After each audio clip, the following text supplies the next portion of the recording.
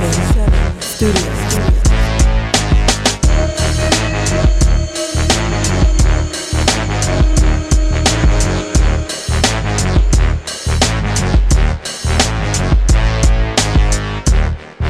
Back on Atlantic State Radio Network, I was reading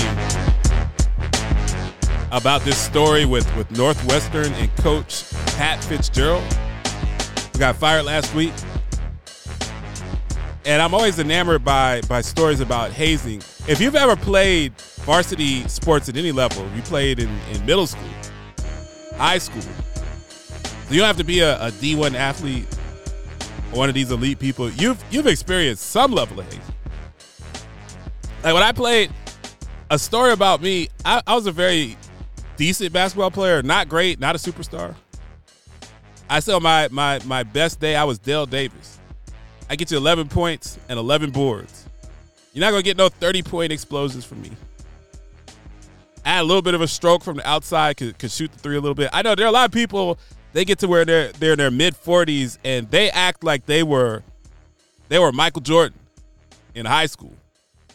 I don't mean the Michael Jordan that got cut, but taking the Michael Jordan that won 6 rings and going back to high school and dominating their peers. I wasn't that guy, man. I was a role player. Happy to come off the bench. Good passer, good vision, but I was a role player. And I'm fine with that. I wasn't no superstar.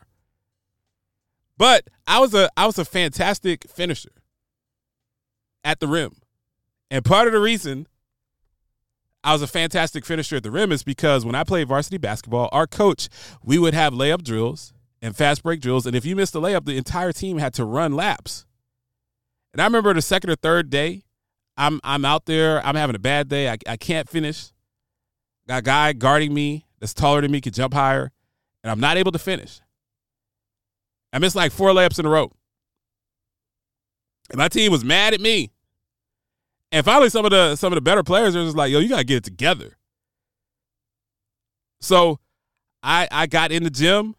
I spent some late hours, and I would have one of my friends would just dribble. We get in the gym, it'd just be a couple of people. I would spend hours running up and down the court, finishing on fast breaks. I think it was a point guard that was on JV, and I would get him to come and work out with me, and we would just run fast break drills for hours. And I developed a great shot. They call it I BS you not. They called it the Lou floater. And it was a beautiful fast break lay in. I could jump high enough to dunk. I wasn't a dunker. I could dunk. But I was able to put the ball right at the rim. And I was like a 99% layup guy. Like I didn't miss layups. But that was because of the hazing. I didn't want the other players on the team to ostracize me for screwing up the drills and making them run. And more importantly, I didn't want to get my arse kicked by the team. There's a lot of motivation. I was much more afraid of getting my arse kicked by my teammates than I was of my coach. So you have hazing in sports. Me personally, this isn't PC. Little hazing is good for you.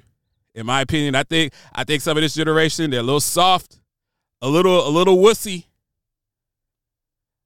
Somebody demanding that you perform or else, there's nothing wrong with that. Especially at 15, 16, you need to learn that. Because guess what? In your career, if you're an accountant and you're bleeping up the money, you're going to get hazed. Then you're going to get fired. And then you're going to get hazed by the bank that owns your car note. And then they're going to come and repossess your car. And so on and so forth. So a little bit of pressure, nothing wrong with that. I don't have a problem with it. I've seen things that cross the line in my high school days in life. And, you know, I'm on the board of directors for Adventist Risk Management. So obviously bullying is a major issue for like my church denomination, because you have a school system and bullying and issues that can lead to major problems downstream. So I get it. You can't let it go too far, but this Northwestern thing, that went way too far. And don't tell me the coach doesn't know about the culture. to that extent. They had this thing called the Northwestern Car Wash, which is part of their hazing, where after the games, everybody, this is Northwestern football, after the games, which went 1-11 last year, just for the record. It's one thing to haze if you're at Scum, Ann Arbor Community College, or you're at Clemson or USC or somewhere. You can't do this stuff at Northwestern, which is a school for smart people. First of all, you can't go to Northwestern unless you're like a 1500 SAT. So you got to be brilliant to go to Northwestern. It's like Vanderbilt here in Cashville. And you're not going to be that great if you got a bunch of 1500 SAT score guys on your team, because like I said, I don't want my strong safety to be a genius. Unless it's Ed Reed. I want my strong safety to go headfirst into the running back that's like 220 and runs a 4.4.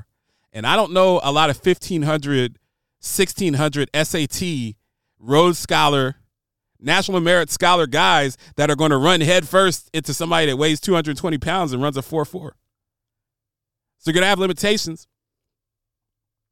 But they had this hazing called the car wash, where people stood naked and spun around as you're trying to get into the shower. So after the game, people taking showers, getting dressed. And you got some jagoff or a group of jagoffs that are spinning in the shower like a car wash. And to get into the shower, you have to brush up against these naked men that are spinning. That's not part of the football experience.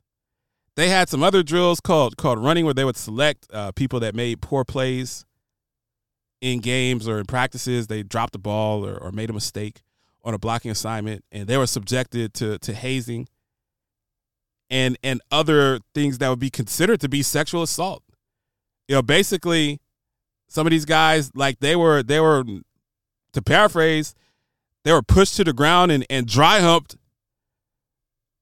by juniors and seniors, upperclassmen. I mean, it's just kind of simulating sexual acts on these people, and it's just reprehensible. And you cannot tell me that the coach was unaware of the culture. Now, is Coach Fitzgerald, who got fired, is he one of the people that stripped naked and is in the Northwestern car wash? Probably not. But he definitely knows that that's going on. And people say, well, the coach isn't responsible for everything, which is true. They know if that's going on. And quite frankly, I don't know how the AD wasn't fired. I don't know how the president wasn't fired. I mean, that's reprehensible.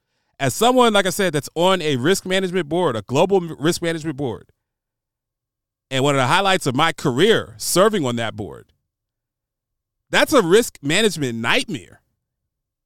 That's the type of thing that ends up in a class action lawsuit 15, 20 years down the road. There's just no place for that in any level of sports. Like I said, a little bit of hazing, I don't have a problem with it. But when it gets to the sexual stuff, the violation of someone's body, that's repugnant, absolutely unacceptable. Paragon 7 Studio. You are listening to the Lance J Radio Network.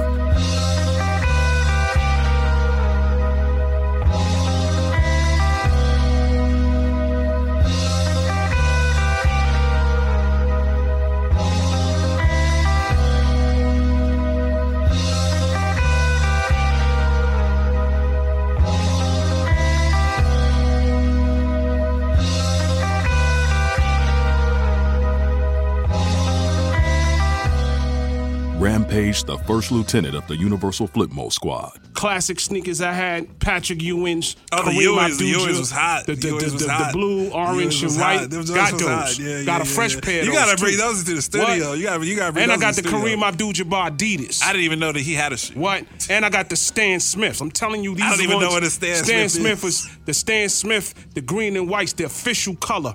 I got the official Pumas, the red suede, the blue suede. Official Pumas. Classic. So we're winding down. Hold up. The first Air Force Ones, the Dunks, the Flights. What else was crazies? The Hibachis. James Lewis. You talking about the Hirachis or the Hibachis? I call them Hibachis, Hirachis, whatever. You are listening to the Lance J Radio Network.